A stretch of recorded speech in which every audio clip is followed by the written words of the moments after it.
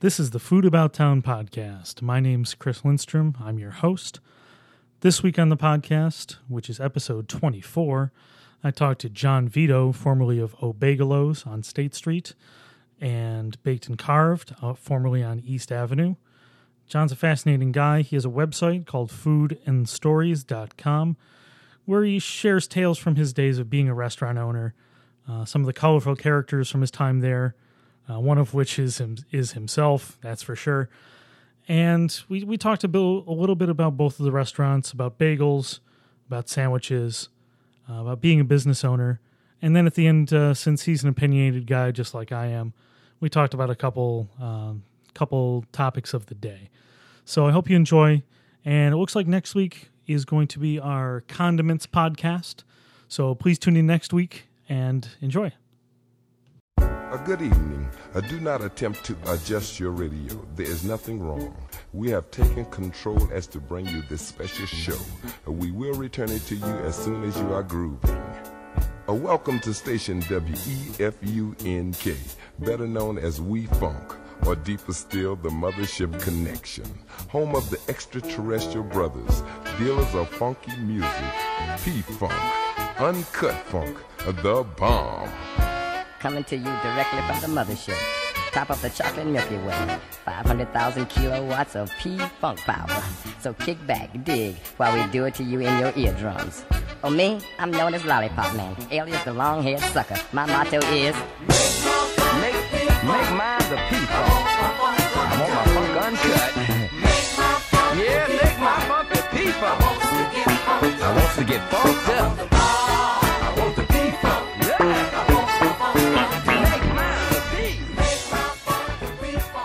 Hey everybody, I am here with another random guest on the Food About Town podcast, and his name's John Vito. Say hi, John, once you're done with your water. And I'm going to cough a little. Hi there, I'm here. Hello there. Get that So, water out. I've been following John for a while, and I'd heard about him, and so we're going to go into your background a little bit at first, just so people are familiar with who you are. Start at the beginning. At least from what my understanding of the beginning is, Sure. was a bagel shop on, was that State Street? It was on State Street. That was called O'Bagelos, if I Correct. remember correctly. Yeah, nice job. So when did that start? Well, the planning started in around late 89, maybe. And what we did is I wrote a business plan in grad school. And I had, just because it was part of my classwork. And what happened was I had an incident occur that broke a thumb. I couldn't take this job. I had nothing going, so I followed through with the business plan and opened up this bagel shop. Interesting. Yeah. So what year was that approximately? We opened in 1991. So we did a little construction late 90, and we actually got the store open, in March 91, the exact day that the ice storm hit Rochester. See, I mean, that was well before my time here. Yeah. I was in elementary school in Buffalo at the time. Yeah, we don't need to go into age here, God do it. So yeah, that was like March 3rd, 4th, Okay. and that was our Monday opening. Wow. And for 2 weeks, the entire city was in a state of emergency. No one was working. No one was downtown.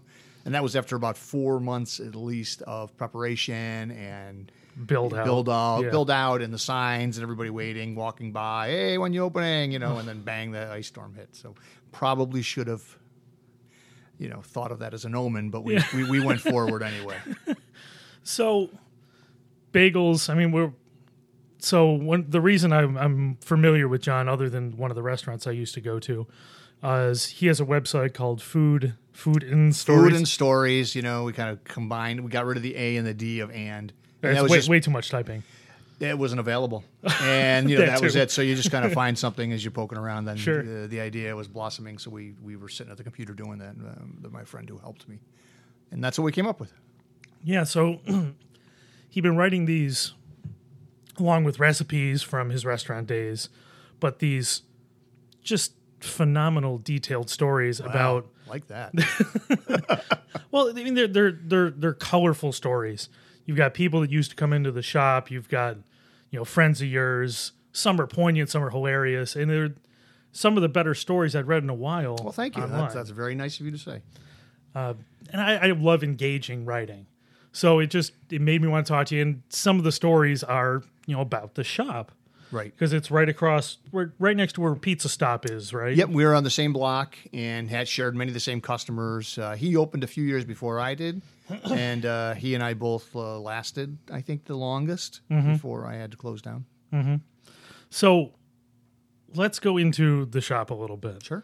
So some of the stories that I read, it kind of made you come across. You wrote it, so you made yourself come across. I hate it, but I'm glad. I know where you're going. You came across as the mid '90s soup Nazi stereotype kind of guy, a little bit here and there. Yeah, maybe more than a little. From what the customers told me, Sure. I'm still on the fence. Yeah. I'm still taking in data to decide if that's accurate. Well, I can see it from both sides. So one of the parts on there was bagels with cream cheese. Right. Not a small amount of cream cheese. Yeah, that was a lot to do with marketing. There was two things that went on with that. One is that I had a partner when I opened, and he's a guy that I went to college with. He came up, and he stayed about 2 years before he wanted to get out. And we both went to school in Potsdam, and there's a little place up there that we all went to, and we kind of mimicked some items, maybe 2 or 3 items from that, and that was one of them. I would love to take credit for that. Sure. But what we did recognize was that it was a beautiful marketing technique. And so to push people to the limit and just say, no, that's just the way we do it, and force it on them, they could just take it off, and it certainly was waste. But it was better than spending money at that point in marketing because we didn't know how it would work. And we kind of wanted to make a statement, and that was a pretty good statement, and it worked. And eventually we actually changed it. We've several years, probably 2 years later, I put in a policy in of 3 different levels, and we use it political, conservative, liberal, and Democrat, Republican in the middle, so that we just as a joke. And then you could get whatever you want. And, and that was fine. Yeah, but I do love that kind of stuff when people decide that, hey, it's this way and there's no fighting it.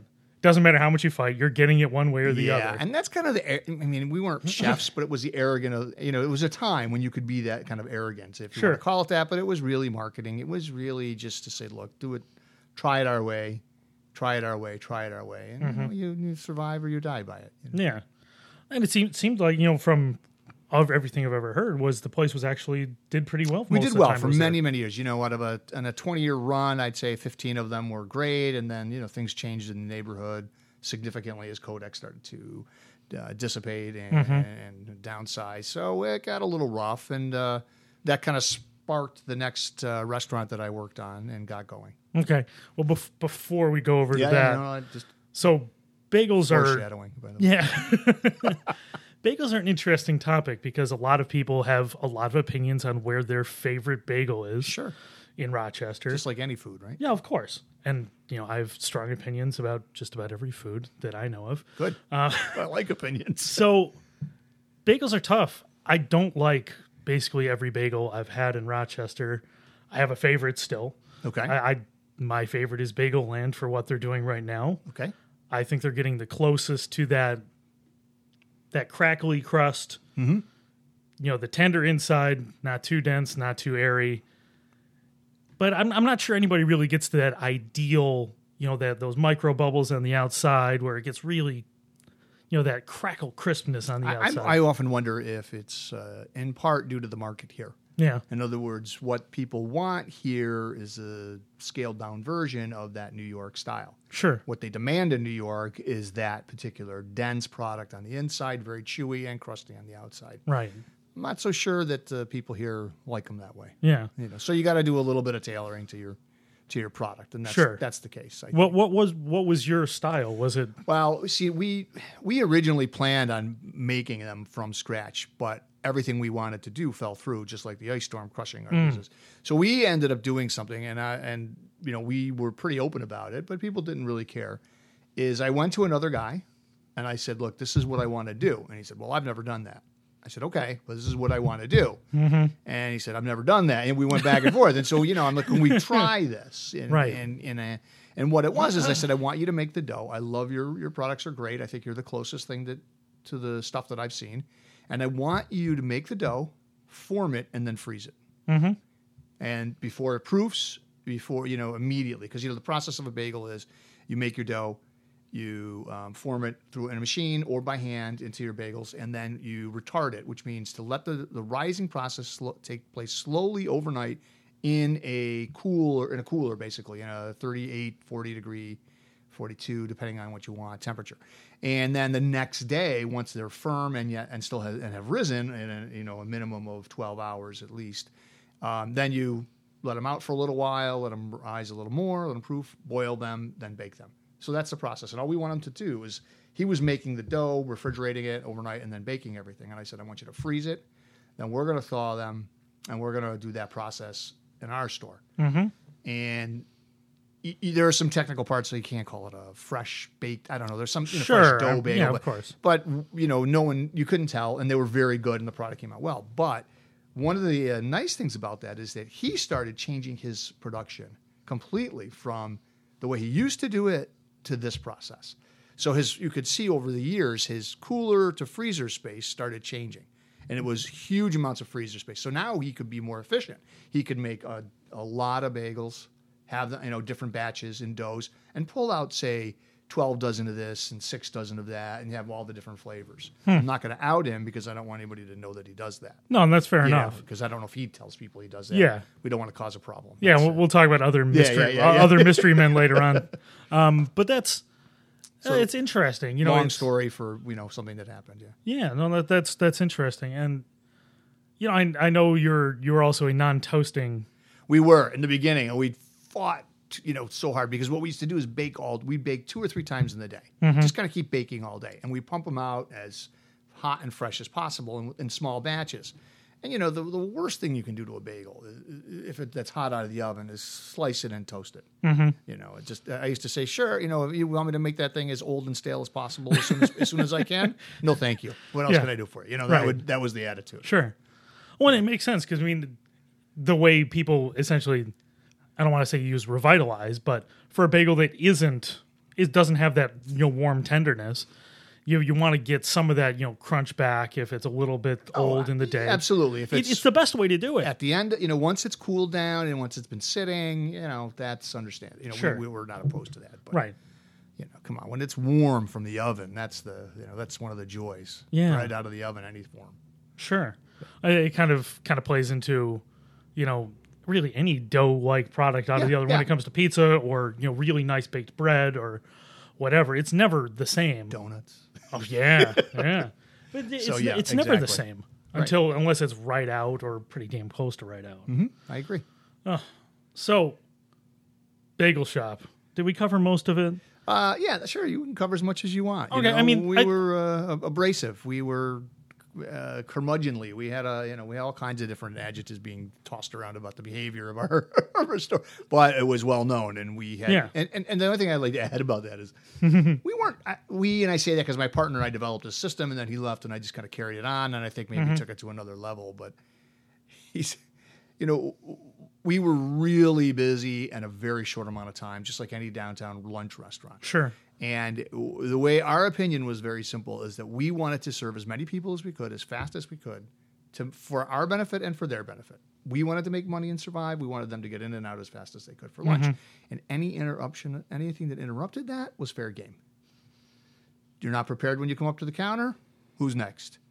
Cell phone in your ear? Piss off. Okay, yeah. We can swear, can't we? Because of course, get to the back of the line. Right. I got in more fights with people, and they lost because it's my store. Right, you own the place. Yeah. Right. So it was that kind of and then we continued some of those kind of guidelines as we went on. But, sure. Anyway, so that's kind of the story. I mean, those hooks do work, exactly. and especially when you are. I mean, that location.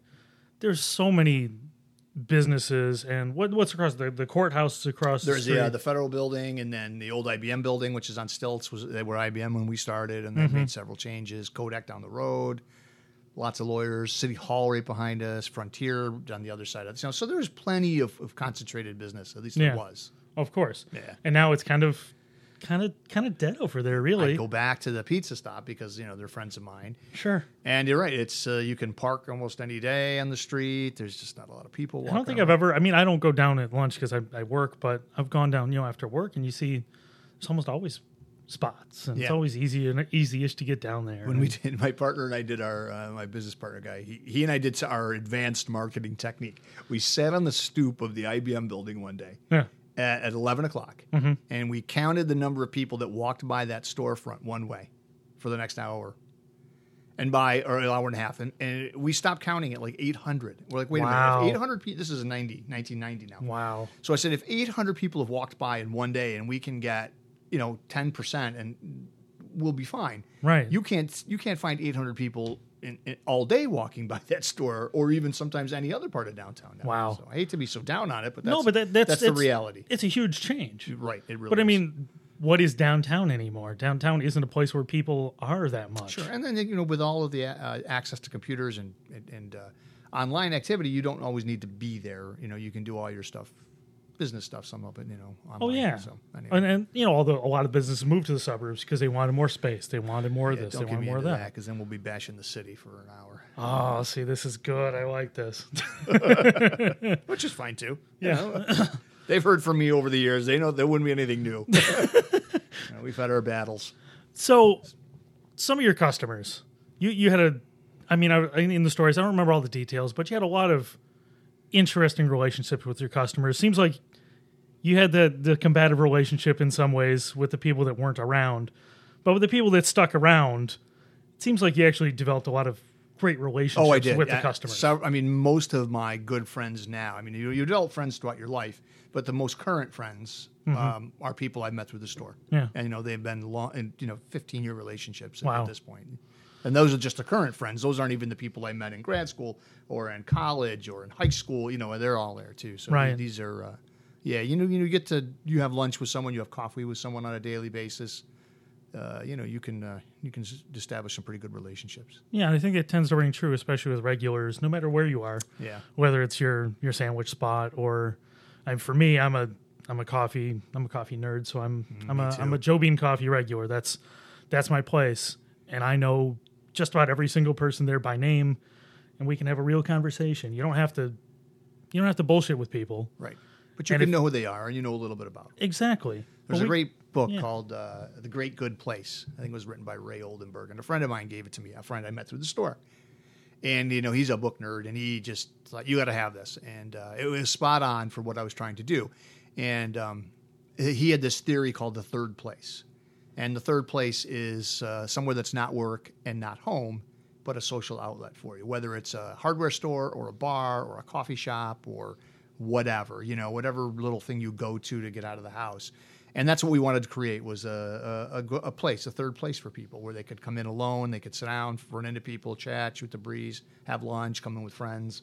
And and if that being one of the goals, I'm pretty sure we were successful. Yeah, I think that's a really interesting concept because I found that, not having heard that before, but I think you need that spot. You need Everybody, that. it's a social need. It's one, Yeah. I don't think it's written into Maslow's hierarchy, but I think it's, something we need. It's definitely one of the general concepts. Yeah, and that comfortability, that it is something. I love it, and Yeah. I try to find.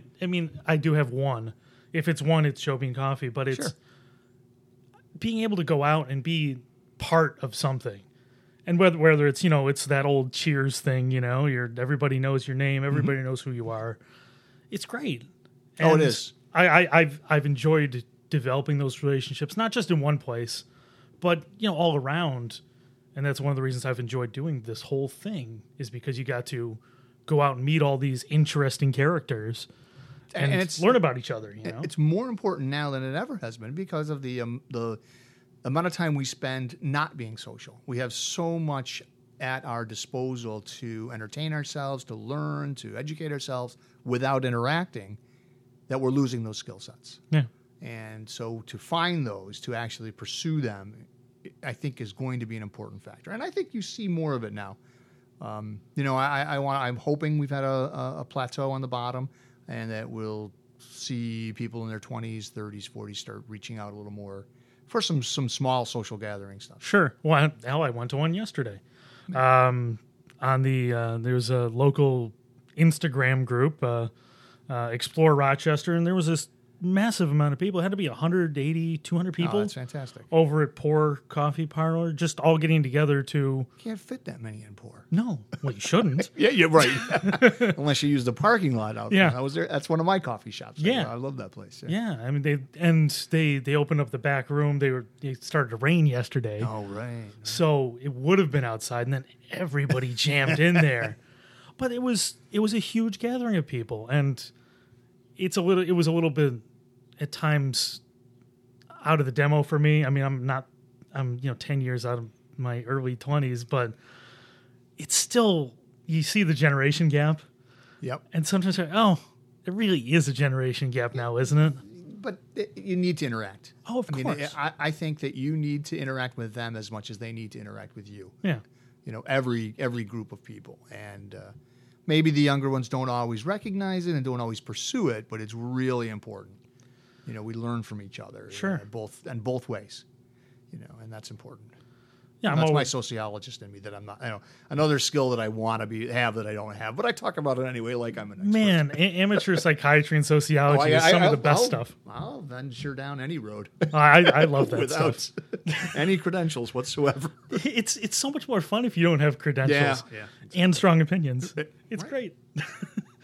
So I don't know. I think we'll leave the bagel stuff behind for right now. So. Your next place after that was Baked and Carved, and that was kind of a joint venture with the guy that owned the bar. He had wanted food in his place forever. I was looking for another venture, and it took a while for us to come to terms to what we both wanted to do, something that would meet our needs. Unfortunately, that's when my health took a turn. Was trying to run both places. I was going to wind down one and work into the other completely. The systems I had set up, everything's, just like the beginning of the other place, started falling apart, which you expect and you try to get through. Yeah. But then my health just collapsed. And, a combination of stress, it was absolutely stress, high blood pressure, working 18-hour days in 2 restaurants, trying to keep everything afloat, it was bad. Well, while good we're restaurant, good concept, but, that's... Sure. Well, let's tackle the health stuff, and then we'll get back to the restaurant, Sure. which is how I got introduced to you originally. Yeah. So what did end up happening? You had... So it was, let's say, the best description probably is a chronic issue that went unattended and became acute. Basically, I had high blood pressure on and off. I didn't, and as a small business owner during that time period, sometimes I had health insurance, sometimes I didn't. And I really didn't go to the doctor, and I just kind of crept up on me. They call it the silent killer, and it turned into an acute matter and shut my kidneys down, and they are not coming back. Yeah. So at this point, I have what they call end-stage renal disease, or so it's the end, and I'm on dialysis, and I have to, and I'm on a transplant list. So that's the health thing. So because of that, I had to shut the bagel shop down immediately. We tried to work out the stuff with the other place for about a little less than a year, and it just wasn't going to fly. So I got out, and then he shut it down. Sure, because he couldn't do it much without me. So no, that's unfortunate because, it's unfortunate because that sucks in general. Yeah. I mean, what are you going to do? But it also sucks because that was at the time, as far as I could tell, one of the only sandwich shops trying to do things the right way. I appreciate that in too. the entire city. Compliments, even if they were, even post existence of the place. But post existence a little bit. That was my goal. Yeah, but I mean, it was really the only sandwich shop trying to do meats from scratch, breads from scratch. Oh yeah, we made the unlike the bagel shop where I was, which is odd because I was buying the dough. Here I'm making all the bread dough myself. Right. So all the different everything we made. Right. Made from scratch. But the thing that was great and the thing that I was shocked that nobody was doing at the time was there was no sandwich shop making their own corned beef. I don't know why. I can't tell you why. Because it's not that. I mean, I don't want to say it's not that difficult. It's not. But most restaurants have a system, and you can't apply too much labor to your work because there are specific formulas as far as costs go to know the way to make you successful. The hard part was the fact that we knew we were going to have a concentration of business at certain times, so we could time it, and so that the meats came right out of the oven right before the lunch started, and we were able to hold meat. And now they even have even better technology to do this and hold it at the proper temperature and with great moisture. and we would pull it right from there. And we had that fancy slicer, and you'd see us make a sandwich right in front of you, and the bread came right out of the oven right at half an hour before lunch started. The meat came out around the same time, and we had all sorts of varieties, but we usually had focused on one per day, one hot meat per day, and that was just the beginning. This was kind of a prototype of what I wanted to do.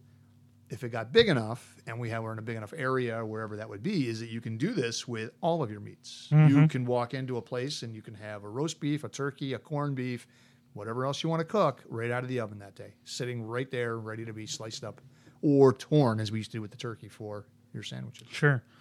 And for those that don't know, that was in the Salingers on East Ave. Yeah, that was the Salingers. Yeah. We expanded it, had separate entrances, but we kind of worked together. We were a team.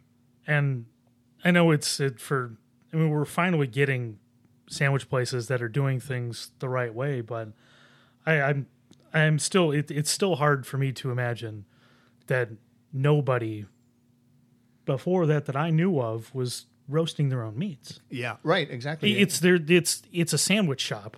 There's not that many parts of a sandwich. I think Marty's must be doing it. I haven't been in yet. But, no, you see those guys doing it. But usually they do one or the other. Either the place focuses on bread or they focus on the meat, and they never did both. Yeah. Marty's is killing it right now, and they are doing that. Good. They're making their own pastrami. They're doing their brisket. They're smoking meats.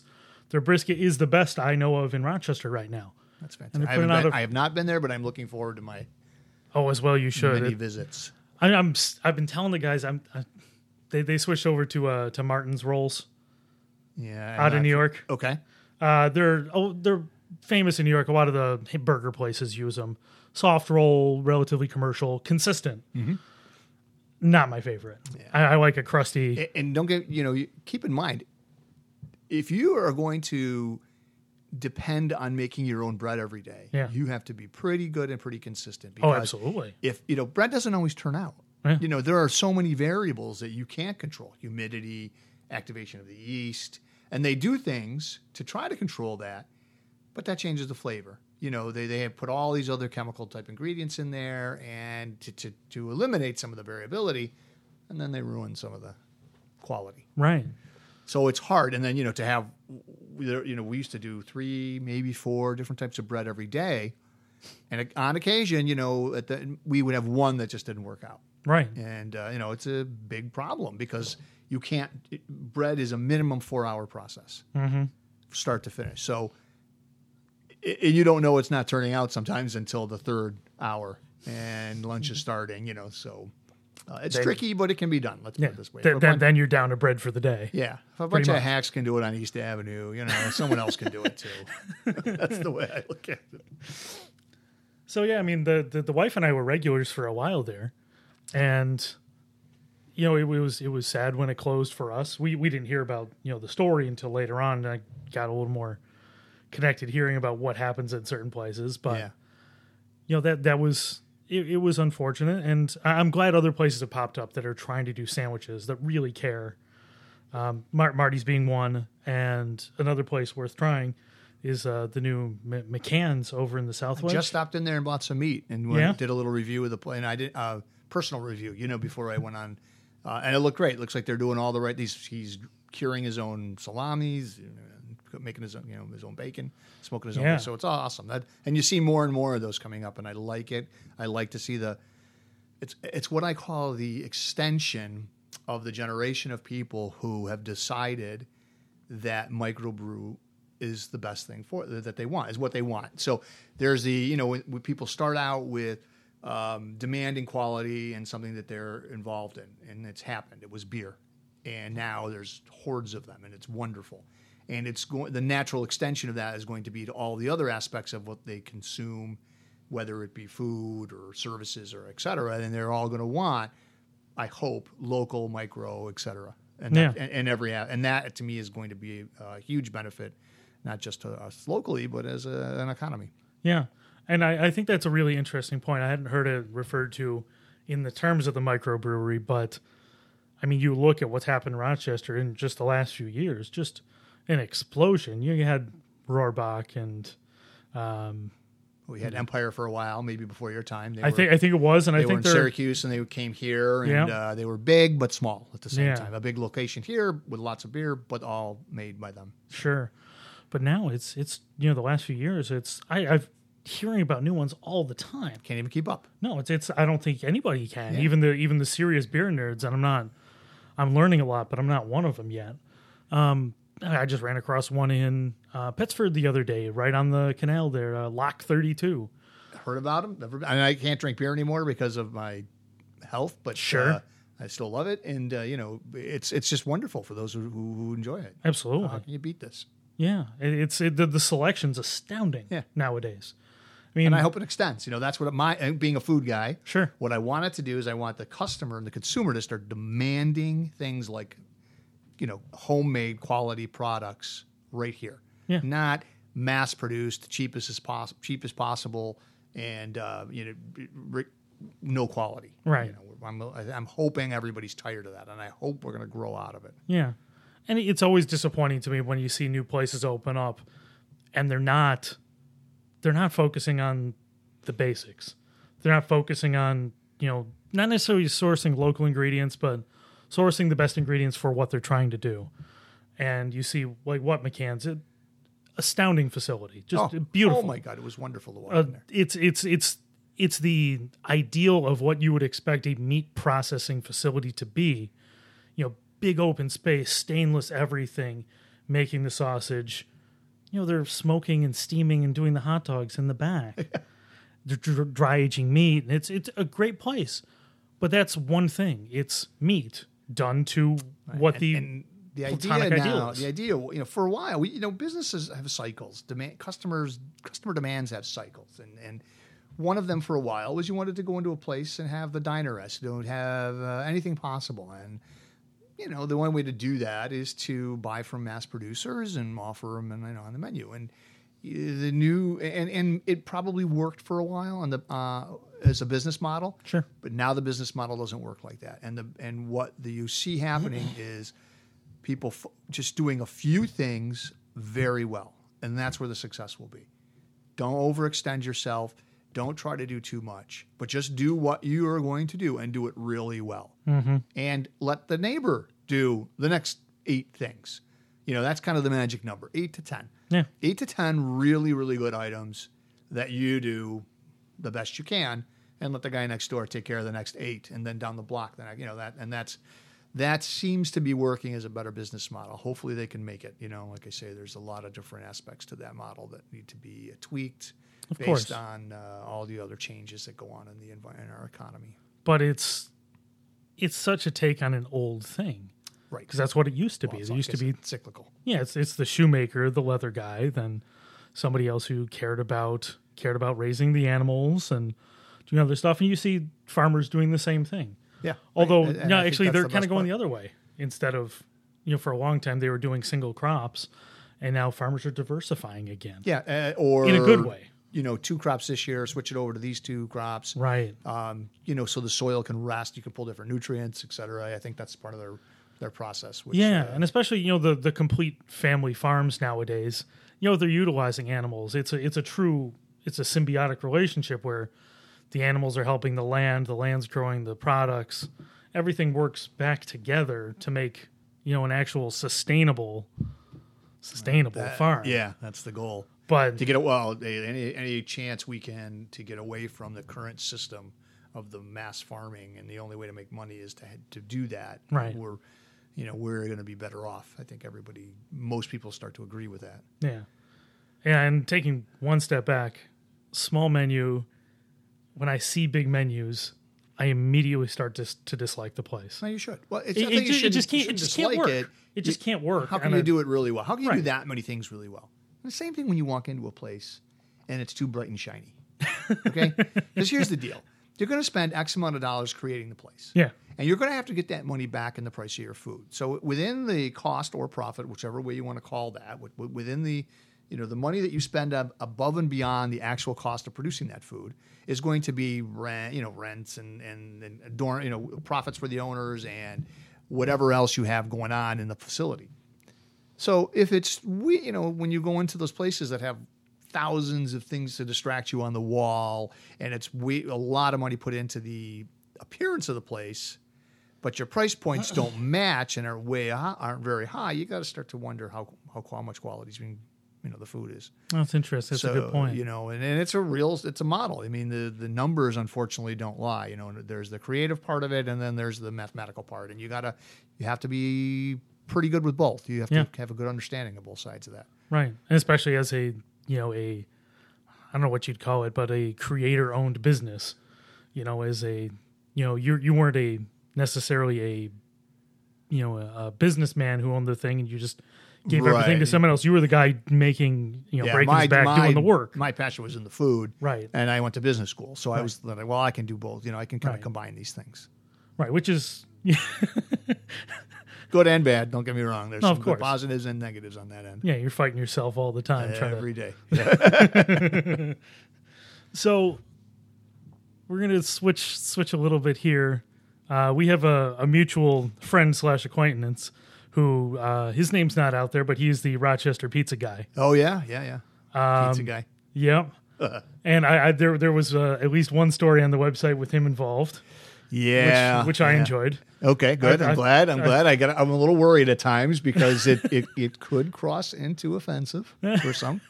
Yeah, I'm not that person. Good. I'm not that person, which is one reason why I assumed we'd probably get along. I love the reason I bring him up is I love people with this crazy passion about one topic. It doesn't matter as long as you care about something. I'm interested in what you're doing. And he just one of those guys. He's been reviewing pizza for what? It has to be like 6 years now, right? I think it is, yeah. 6 or 7 years now, Rochester area pizza, almost exclusively what he's written about. Yeah, he extends it a little bit on his travels, but it really is a regional, local / regional. Yeah. And, it's not pushed. It's I think it's still on a blog spot. Yeah, I think it's exactly what it is. It's nothing more. It's nothing less. And he will just not stop. I can tell you this, and he may not like the fact that I'm going to say this, but because we're friends and because we've done stuff, I know that he may be reaching a limit. Yeah, where it becomes difficult to continue, and you wonder, should I, is there a time when it should come to an end? Yeah, and take a break, and then if he wants to venture into something else, maybe he can do that. So you have to, that's part of any. Let's just look at him as a business, even though I'm sure it's not something that produces a great deal of revenue for him. But you have to know when it's time, and that's a big decision, and it's not easy. Yeah, especially whether it's to sell and let someone else kind of try to carry it on to the next level, or whether it's just time to wrap it up. Yeah, I'm not saying it is for him, but I know that he's giving it some thought. It's stress on family, stress on life. Sure. What do I want to do with my time and that kind of thing. Well, he's also done. How many places can you cover, and how many of them are just shit? I mean, he's very good about. He's very diplomatic. And you should be. I shouldn't say that, but it's good because you don't want to bash people. They're putting their life's effort into some of these things, and the one thing I always advocate for when people open up a small business in the food area is to, even though some will say that I wasn't, I didn't apply this rule to myself, but I did, is that you're going to need to make some small changes. You're going to have some successes and some failures on a daily basis, and you need to make some adjustments and you need to make some moves, and you got to know which are which. It's not that cut and dry. It's not like, oh, look, all of these are selling and that isn't selling, and then you just cut that out. Right. Or people must not like that. There are things that draw them in and draw their attention, but they won't buy. But it gets them there. And lost leaders is one of the technical terms they use for it. But so it's not only making that decision to alter, it's identifying what the appropriate alteration is. Sure. So there's your technical part of it. Yeah, and I love this. I love the technical side of things. I love all that stuff. I'm sure you do as an engineer. Yeah, of course. But yeah, that's interesting, and I think that is a good point. When do you know when it's time? When do you know when to modify? Yeah. And I'll probably reach out to the guy if he decides not to do anymore. He wants to throw one out there every so often. I got a place for him. Yeah, sure. He's a great guy. And I love that. And like I was saying, he's tackled so many places, and it's one of we have a mutual love for pizza, and we've been out a couple times just chatting about random places, and we went out for pizza. Yeah, that's great. It was a lot of fun to meet a guy with that much just time and effort spent on the topic. Pretty impressive. It is, isn't it? Yeah. Ugh, man. So now we talked. I mean, I know you've got a lot of strong opinions about food. So where are the places that you go? Where are your favorite places right now? I don't know if I have favorite places. Yeah. Okay, and I'm a little leery to identify them. Sure. Places I go, but I'm going to tell you that this is what I like. Okay. Because it kind of covers everything. I want to go. When I went to Pittsburgh to visit a good friend of mine, he said, "Hey, let's go out to dinner." And I'm like, "Okay." I said, "This is my restriction. I want somebody in the kitchen cooking the food, and I mean from scratch. Mm-hmm. I don't care if it's hot dogs and burgers or whatever. I want you to go to a place where somebody is there who has a passion for food, and I don't care what level it is, and I don't care what the price point is. That's all I want. Somebody who's doing something, and we're getting more and more of that all the time here. Yeah. Whether it's food trucks because of the economics of the situation, Of course. and the transferability of the investment, which is huge, or small guys doing something in small areas or waiting for rents to come down so that the price that you have to pay for the facility fits into that business model you and I talked about once. So anything like that. That's all. That's really all I care about. Joe Bean Coffee, Sure. or Pour. Guys who love coffee. Mm-hmm. I'm going to a place like that. Guy who loves making hot dogs. I mean, I can't eat hot dogs because of health, but that's the kind of place I want. Sure. That's it. I don't Yeah. want anything else. So I target that.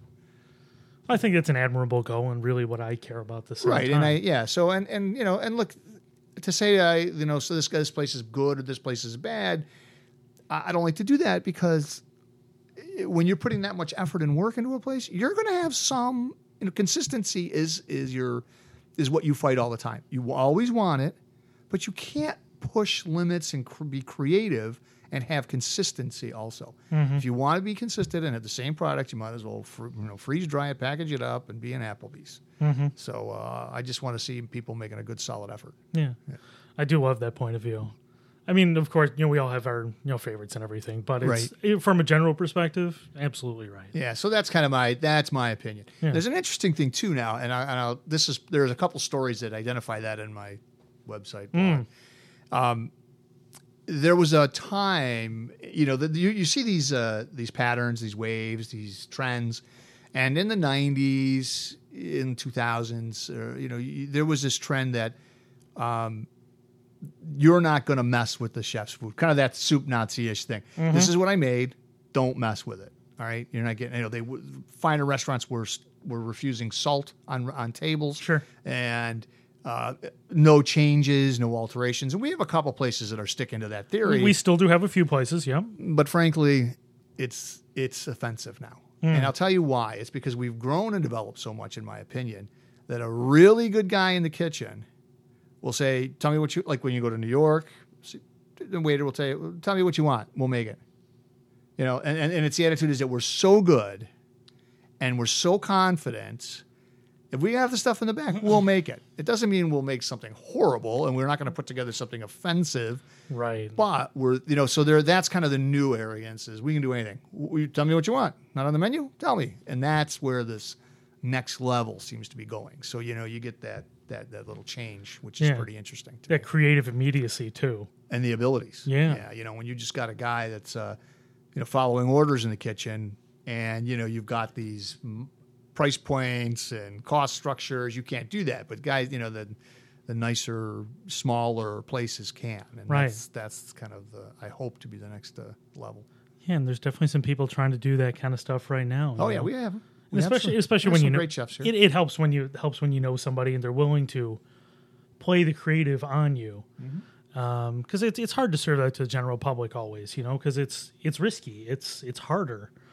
Right, It's and then they're harder not to do it happy. that What do you do when a guy says, "Well, I ordered this. You ordered that. You're not happy with it." Well, Right. Choose better next time. What am I tell you? You know, if you don't think you have enough confidence in what you like, how about picking something that I put together on the menu? Right. You know, that's the better attitude rather than no. Hey, look, we did it all the time. Yeah. I'm not gonna lie. We had a rule, and partly marketing, and partly for our own entertainment, and partly because it was wrong. And my buddy still gives me grief about it because I would never put cheese on a chicken salad sandwich. Yeah, I loved that. Absolutely not. And when they would ask, I'd say, look, it's I try to be nice in the beginning. It's more like a Waldorf salad. It's got nuts and it's got raisins, and frankly, you're going to choose American cheese. And if there was going to be a cheese, that's the most vile thing to put on it. And I'm not doing it because I didn't come here. This is my theory. I didn't come here at 5:30 in the morning and make all these fresh products so you could violate it with your bad taste. Right. And I'm not doing it. Yeah. And I don't have to. I think it's a great point. Oh, it used to be fights, and arguments, and the scenes, and Oh, yeah. it was awesome. And of course, a lot of people who are very opinionated about what they want. Right, and then you get the guy in a really nice suit who's going to challenge the scrubby guy. Uh-huh. And I'm like, yeah, it's probably going to be. It's not going to end well, buddy. That's all. Well, those are the people who are prone to do it though, because they know best. They and they like to don't fight. they don't think they know. They know that they know. You know that, yeah. Yeah. And what's the next line? Well, they really don't know all that they don't know. Of course. So you mentioned Pittsburgh. I was there not that long ago myself. 2-3 weeks ago. Anywhere interesting?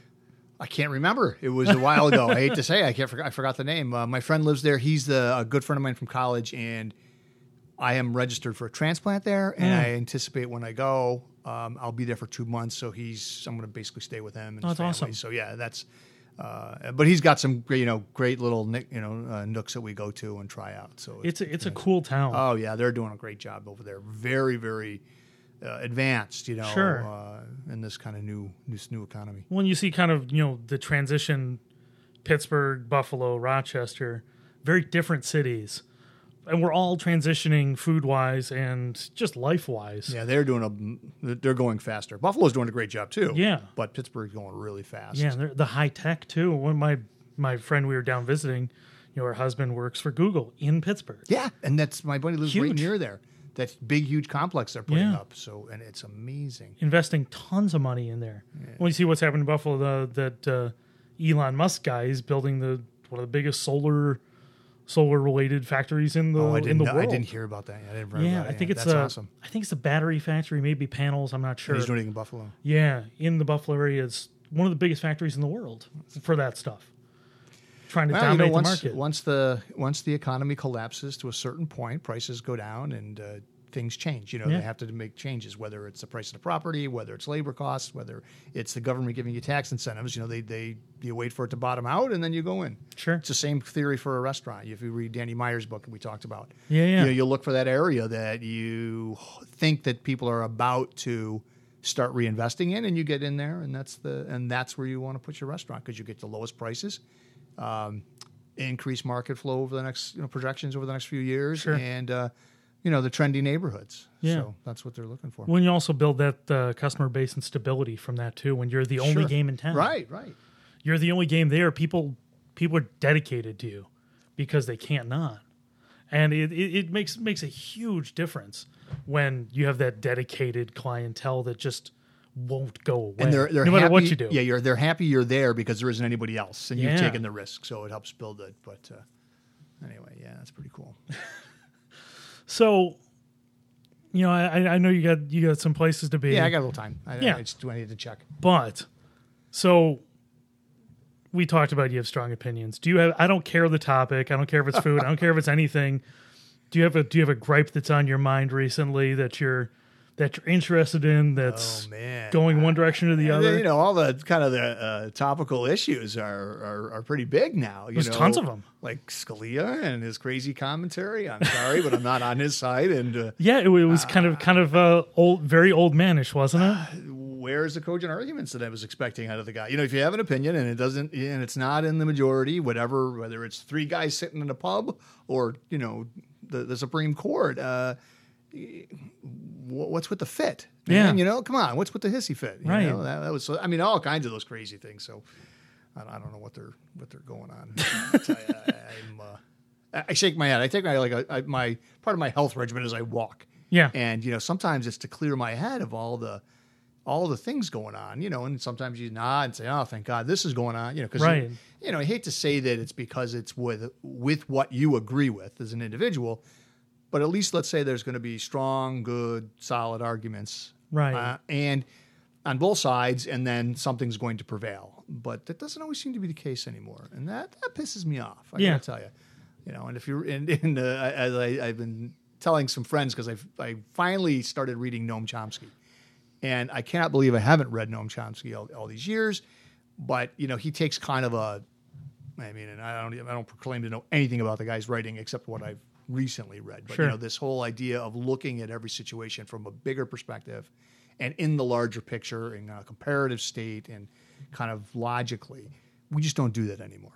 Everything has got to be right to the end. You've got to find the superlative, and that just fucking pisses me off. What else? And I'll tell you the other thing that pisses me off too is that people think everything has to be black and white. Right. Like you got to say, well, I don't agree with one point of this, therefore everything you do is wrong. Right. When did that happen? God forbid there be a gray area Right, or where how life about- exists. Right, or that you think on your own and say, well, look, just because there's a group that proclaims all of these tenets, I don't agree with one of them, doesn't mean I have to disagree with all of them. Mm-hmm. So there you go. There's your rant for the. Say good. Holy I knew there was one in you. There's a lot in there. We're going to be nice, sort of.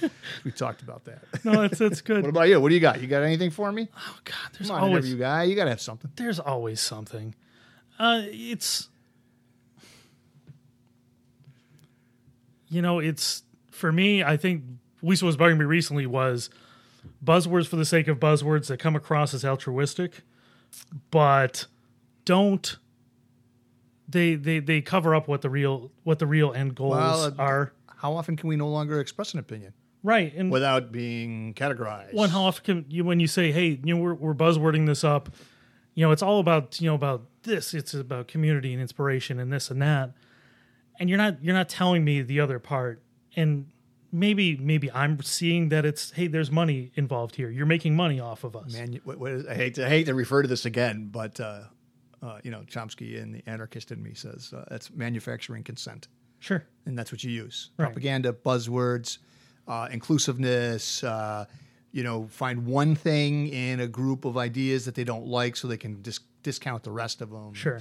And, in general, I'm okay with I'm getting a product for free. They're making money off of me. I understand that. And I know they're there to make money. So I'm okay with it. It's just for the people that aren't realizing it and are buying into it and follow it relatively blindly, that's bothersome. Well, keep everybody busy and I don't like it. occupied. Keep them distracted. Yeah. And you can get through what you want to get through. Yeah. I mean, hell, I love a lot of the free products that they take my information, they use and make money. Yeah. I use Google everything. I use And the other stuff, and it's do. great. They do it, right? They find a way. Right. You just don't know it, and it's not coming directly out of you. You're getting targeted Right. for You said for you products. can't sell your data for that much, Right. but they They can do in masses. because it's huge. Yeah. Yeah, when you have that much data, you can sell it for anything you want. You want? By the way, I'm going to give you another one because you like the contentious issues, right? Sure, of course, why not? All right.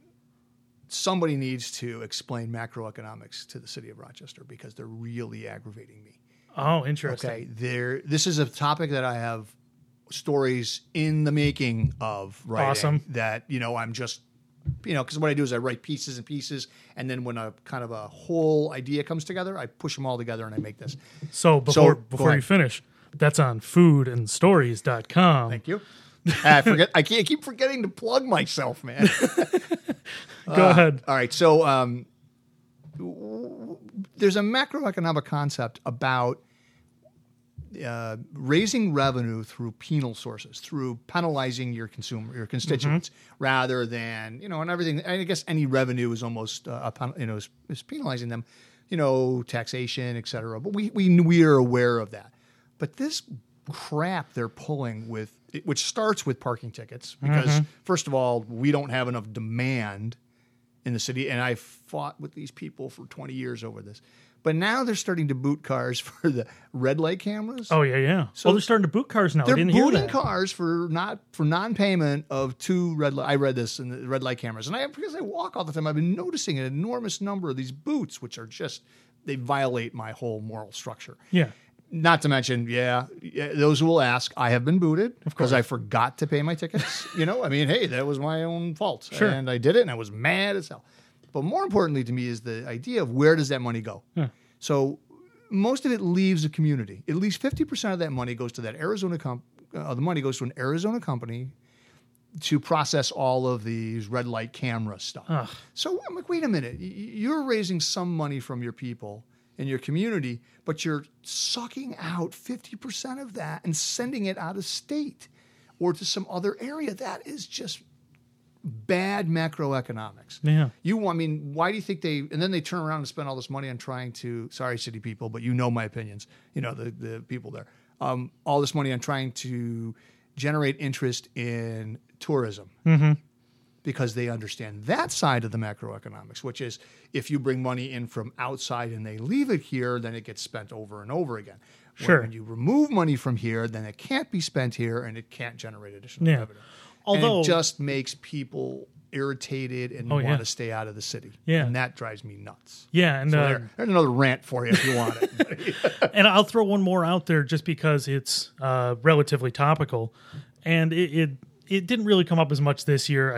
It brought up a lot of controversy last year was Rachel Barnhart's comments about the Jazz Fest online last year. Yeah. Asking the questions about, where is all the money going? How much is the city spending? Are they really making money? Is it worth it in the long term? I mean, to me, where do the tickets go? I loved those questions. There's some, again, it's not all positive and negative with the city and this festival. Those guys have done wonderful things. They bring a ton of money into the community. I think the net gain has got to be positive. And if you're going to nitpick about where every other dollar goes, even though they're all staying local, sure. Hey, look, there are always going to be some things that people can do that with, and they may be justified. But the overall effects of that Jazz Fest, I'm afraid, has still been pretty positive. Yeah, and I hope it is, and it probably is. I'd love for them to prove it to me. To a point. I don't need them to prove everything, right? But when their tickets are going to people and this and that, at least I loved that somebody questioned it. Yeah. And it riled people up. That's all right. And sometimes riling people up it almost seems like it's kind of riling people up for the sake of riling people up, but there's a positive and a negative. I think you've identified the positive. Yeah. And sometimes the negative ends up to be what we call LCD. It brings in policies that only go to that appeal and maintain the lowest common denominator. Right. And that's partially what laws and regulations are. Unfortunately, they can have a very detrimental effect. So you got to balance those two things. Yeah. Well, I think we're going to end this on a non-food topic, so it's all right. That happens. We have lots to talk about. You've got a lot of food people that come on here. Yes, I assume. I tried the ones to. that I read, listened to, and it was all great. A little self-promotion, a little, hey, what's going on? Yeah, exactly. And I'd rather have a good conversation than necessarily talk about food the whole time. So it's awfully subjective too. Well, John, I'm really glad I got a chance to spend some time with you. Thanks for calling me out in the Jazz Fest. Saying, we were walking around. Yeah, so yay for the Jazz Fest. We ended up meeting, that's right. Walking the streets, another random internet meeting, but I think I've mentioned it before, and it's the way you have to do things nowadays. You got to be able to stop somebody and say, "Hey, I know you from the internets. Let's talk. Let's be real life." And let's introduce each other. Out, especially when there's so much follow up you can do. Sure. You knew about the stuff that I've been doing, and then you were told me about yours, and I had read your byline in the city newspaper, so I immediately knew who you were. And then, frankly, I didn't know about all this stuff. Right. So it was like, oh, wonderful! I get to follow through with something because there's so much out there. Right. It gives me a motivation personally to go look at this, and also your friend's Chris's website, which was awesome too. I was like, oh, this is great too. Yeah, he's doing some great stuff. As a reference, Chris Clemens from Exploring Upstate. Yeah. He'll probably be on the podcast next week or the week after. But there's a lot of us trying to do interesting things, and it's just a different way of putting it out there. We don't own a business, but we can put information out there. We try to publicize. This is the new way, and you got to learn about it. It's out there. Absolutely. Well, you're out there on foodandstories.com. Thank you. So find John Vito out there and seriously read the stories. They're awesome, and give you some insight into the restaurant world that you might not have had before, and also just really interpersonal relationships and some really interesting stuff. So thanks for coming on, buddy. Appreciate it. Thanks for having me. This is great.